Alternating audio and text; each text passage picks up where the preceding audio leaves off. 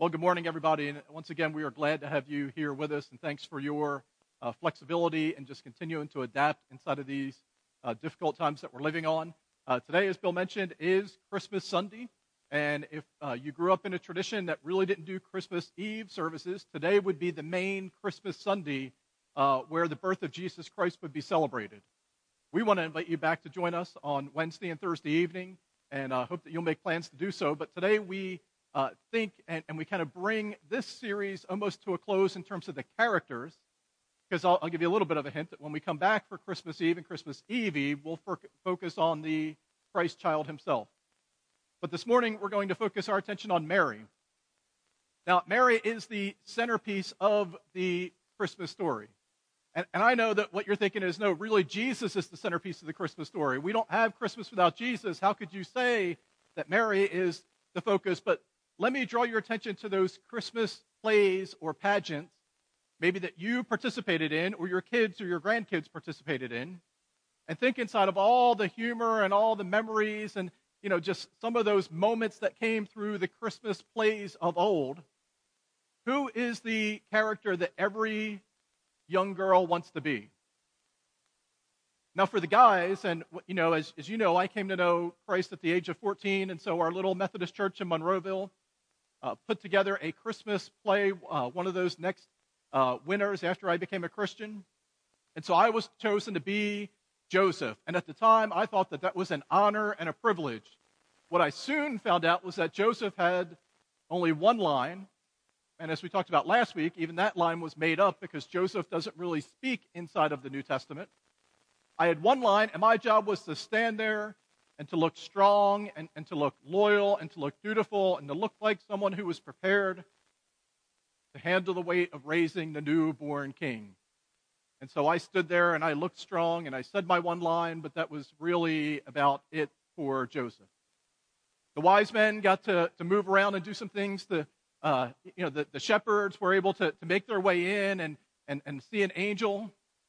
But the star of the show and the person that everybody wanted to be was Mary. Mary has all the lines. Mary is in almost every scene. Mary gets to display emotion.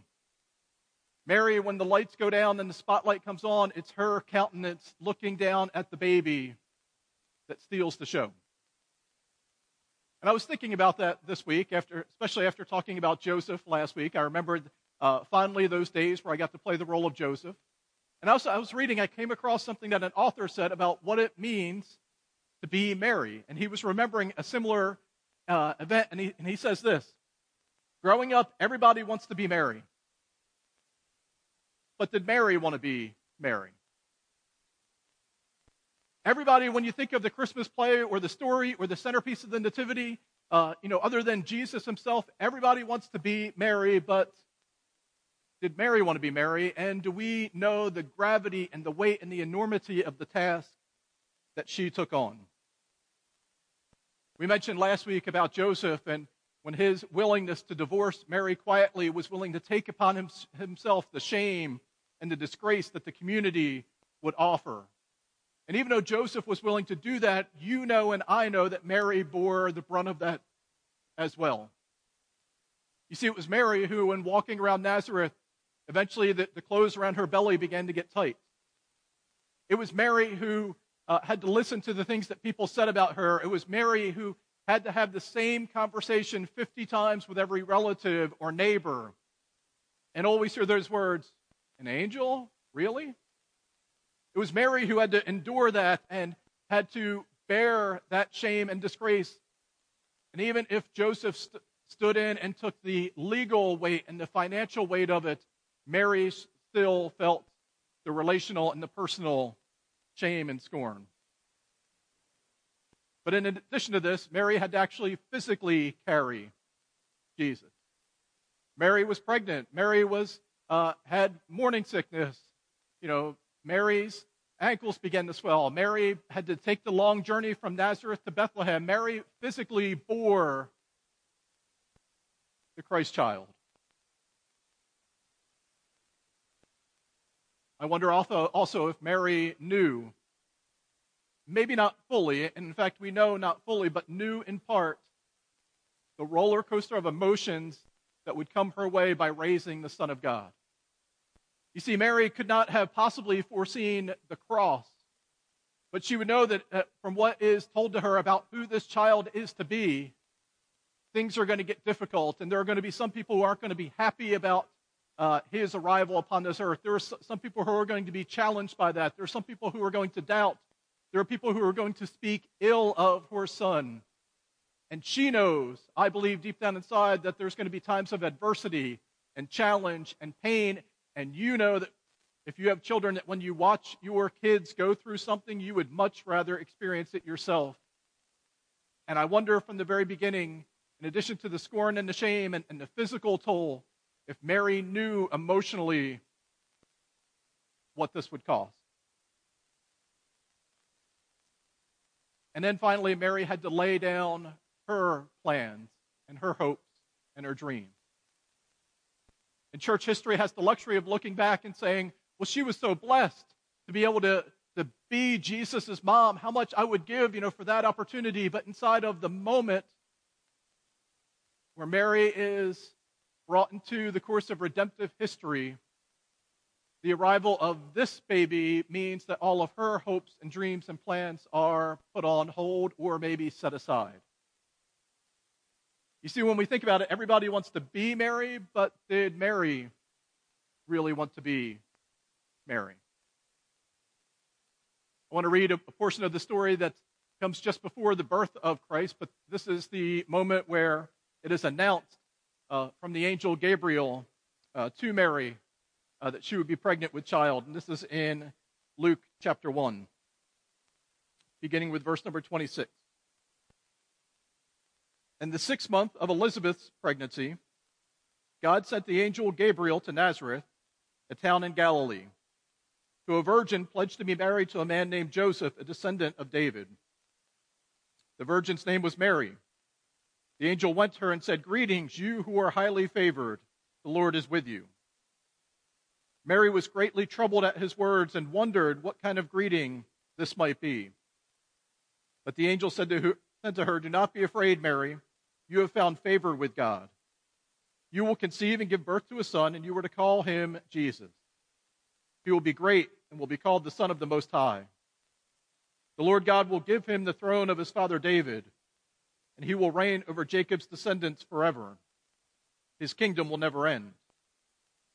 "How will this be," Mary asked the angel, "since I am a virgin?" The angel answered, "The Holy Spirit will come on you, and the Holy Spirit and the power of the Most High will overshadow you. So the Holy One to be born will be called the Son of God. Even Elizabeth, your relative, is going to have a child in her old age, and she who was said to be unable to conceive is in her 6th month. For no word from God will ever fail."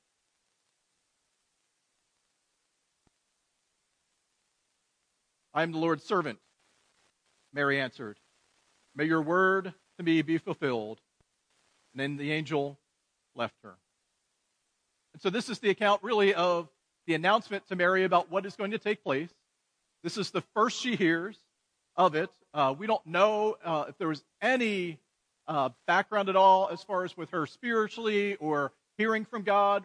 We can assume from her reaction that this is something that has never happened before.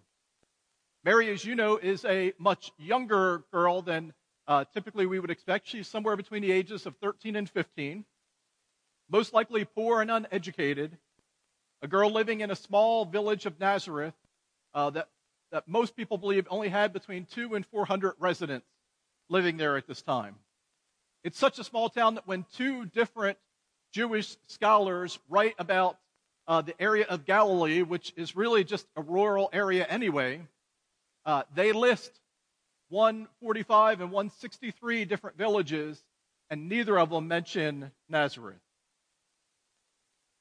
Mary is in the middle of a 1-year engagement to Joseph, and an angel appears to her. We don't know where this took place. We don't know how. We don't know what the angel looked like, but we know that it startles Mary, maybe the appearance of the angel or just the fact that an angel would show up to speak to her. And his words are, "Greetings, you who are highly favored, because the Lord is with you." Greetings, you who are highly favored by God, the Lord is with you. Now, if you grew up Roman Catholic or you have friends who are Roman Catholic, this phrase translated from them is used constantly. It's, Hail Mary, full of grace, the Lord is with thee. This becomes a key phrase inside of Roman Catholicism. This statement right here. And you see, for the Roman Catholic Church, this points to what must be the sinlessness and the purity of Mary, that this greeting, as well as what comes after it, would be extended towards her. That she would be worthy of carrying God's Son. But the idea, I think, goes a little bit deeper than that, and especially for us in the Protestant tradition to understand what's this mean for her to be highly favored, or inside of the Greek, grace-filled or full of grace. You know from elsewhere inside of Scripture that when grace is talked about, it's the unmerited favor. It's what we don't deserve being extended to us inside of Jesus Christ. Kindness and salvation, forgiveness, and the blessing of God that we did not earn or deserve but have been freely given to us. And grace illustrates more about the heart of God more than it does the nature of the recipient. Grace illustrates more about the heart of God than it does the condition or the worthiness of the recipient. And so there's two things that are true here, that in Mary, God has chosen someone worthy, at least in the sense of deserving or able to carry out, or one who can be entrusted with a key role in redemptive history. To walk faithfully, to bear a son and to raise him and to nurture him.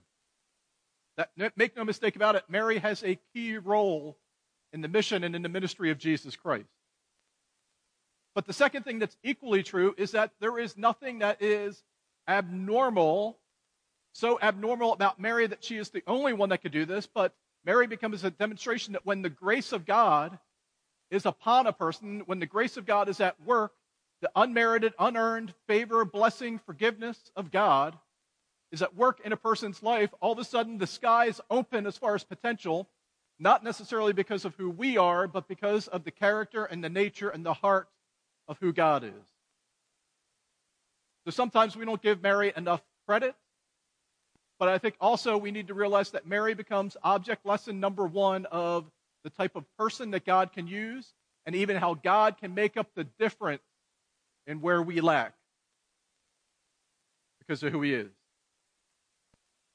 Now, before we move on from this, let me just say one more thing, that we struggle with this inside of the Christian faith sometimes, and you hear two different rival statements, sometimes even out of the same mouth, but sometimes out of different, Christian friends you might have. The first I call worm theology.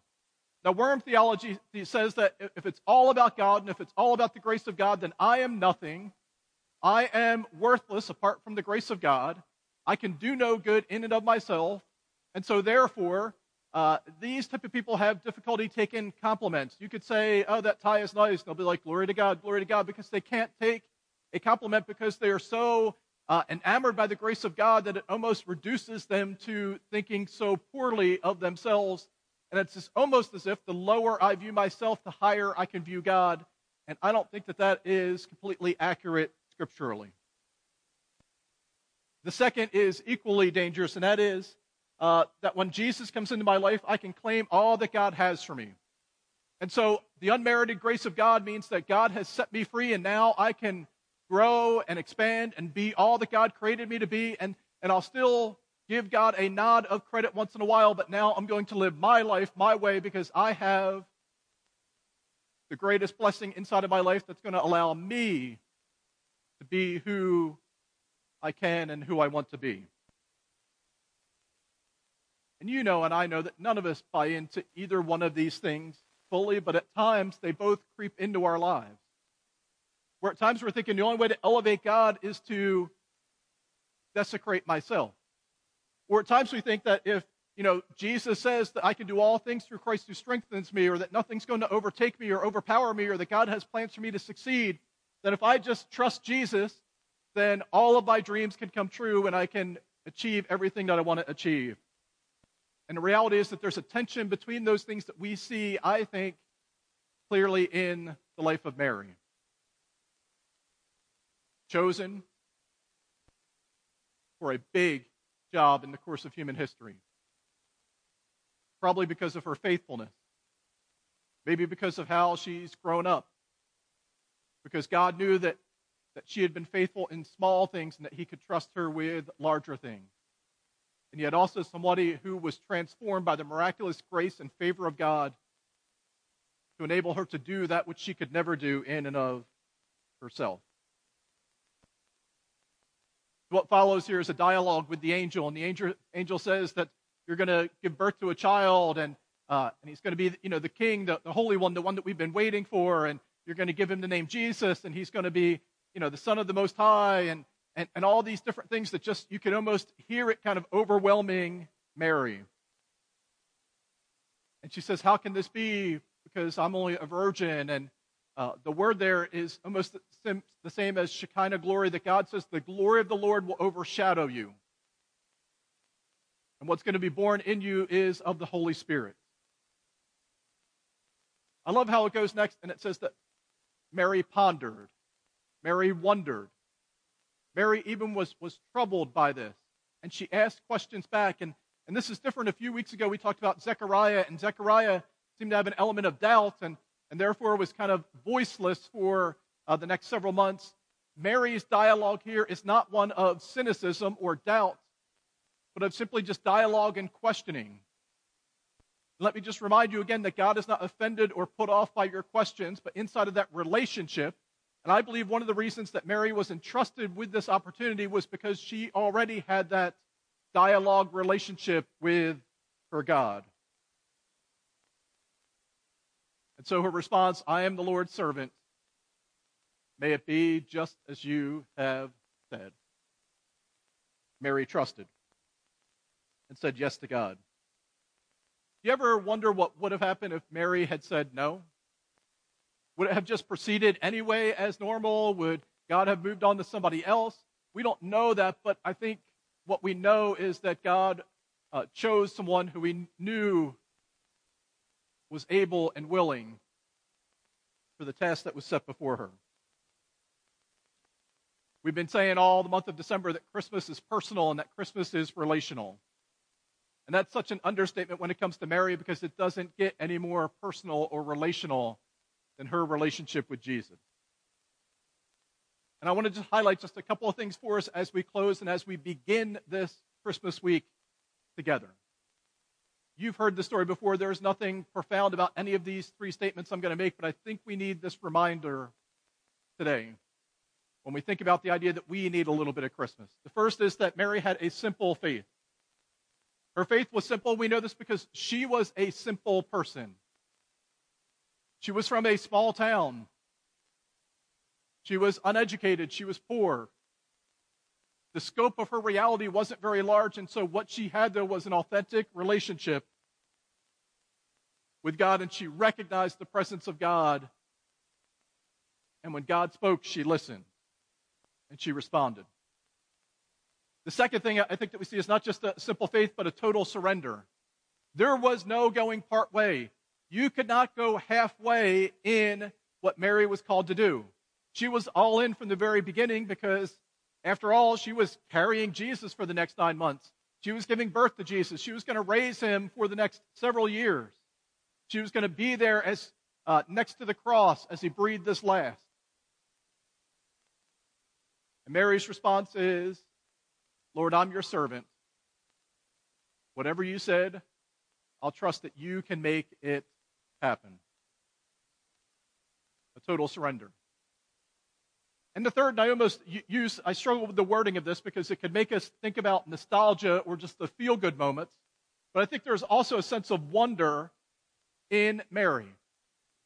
When we read words that Mary wondered, Mary pondered, after the birth of Jesus, when it says Mary treasured all these things in her heart as shepherds arrive and, as wise men come, as the angel wakes up her husband in a dream and says to go to Egypt, Mary ponders all these things in her heart. I think that there was continually a sense of wonder. And yes, maybe it was easier for her because she lived in the reality of it all. But I think inside of her life, it never got old or mundane, even in the mundane days of Jesus the 4-year-old or Jesus the 8-year-old. I think we see throughout her life that she continued to cultivate a sense of wonder, that the enormity and the immediacy of the task did not choke out her recognition of the presence of God and her consciousness of what God was doing in her midst. So, we have less than a week before Christmas. What would it look like for you to pursue a simple faith? If you're like me, your life is anything but simple over the next 96 hours. There's a lot to be done, even in a season of COVID. What would it look like to worship Christ, the newborn King, in the simplicity of it all? Of an all-powerful God who created the universe, who wants to come and make himself known inside of your heart and your life. What would it look like that if Jesus is not just a part of your Christmas, but if Jesus is the centerpiece of your Christmas? And not just in the artwork or the movies or the nativity scene, but if Jesus was really at the center of you and your family's life this Christmas season. And I wonder, what could it look like to recapture the wonder, the awe of God, the majesty of God? And I think it's more than just snow, even though I was thrilled that we had snow this week. It's more than just the songs of Christmas, even though I've been listening to Christmas music nonstop. It's more than the cookies, even though we made snickerdoodles this past week and they were great. It's more than the Christmas movies. It's even more than the family that you're going to see or not see. But what would it look like, even inside of this week, to once again recapture not just the wonder of Christmas, but our amazement at the God who is able to do exceedingly abundantly more than we could ever ask, think, or imagine. Because it says not anything about who we are, but the nature and the character of our God in sending Jesus. Inside the Christmas pageant, everybody wants to be merry. But did Mary want to be merry? Everybody wants to have a faith like this and to think, if only if I was just in Mary's seat, it would have been so easy to trust and believe. But we see that there was a cost that she bore and there was a weight that she carried. And in the midst of that, she cultivated a faith and a surrender and a wonder of the presence of God. And that's why I want to be a little bit more like this Christmas. Let's pray together. God, we would pray that inside of this week, Lord, that you would come and make yourself known. Lord, it's probably unlikely that we are going to learn something new about the Christmas story this week. It's highly unlikely that in the next few days we're going to hear a brand new song. So much of even what we like about this season is what is predictable and what's familiar. But in the midst of that, just as you did on that Christmas 2,000 years ago, we pray that you would break through this week. That you would break through to bring us a faith that is simple inside of our devotion and our allegiance to you. Lord, that you would help us to surrender our lives and our hearts to you. And Lord, that you might even rekindle a sense of wonder within us this week. Lord, would you go with us? Would you lead us? Would you meet us as Emmanuel, the God who is with us? We ask and pray in Jesus' name. Amen.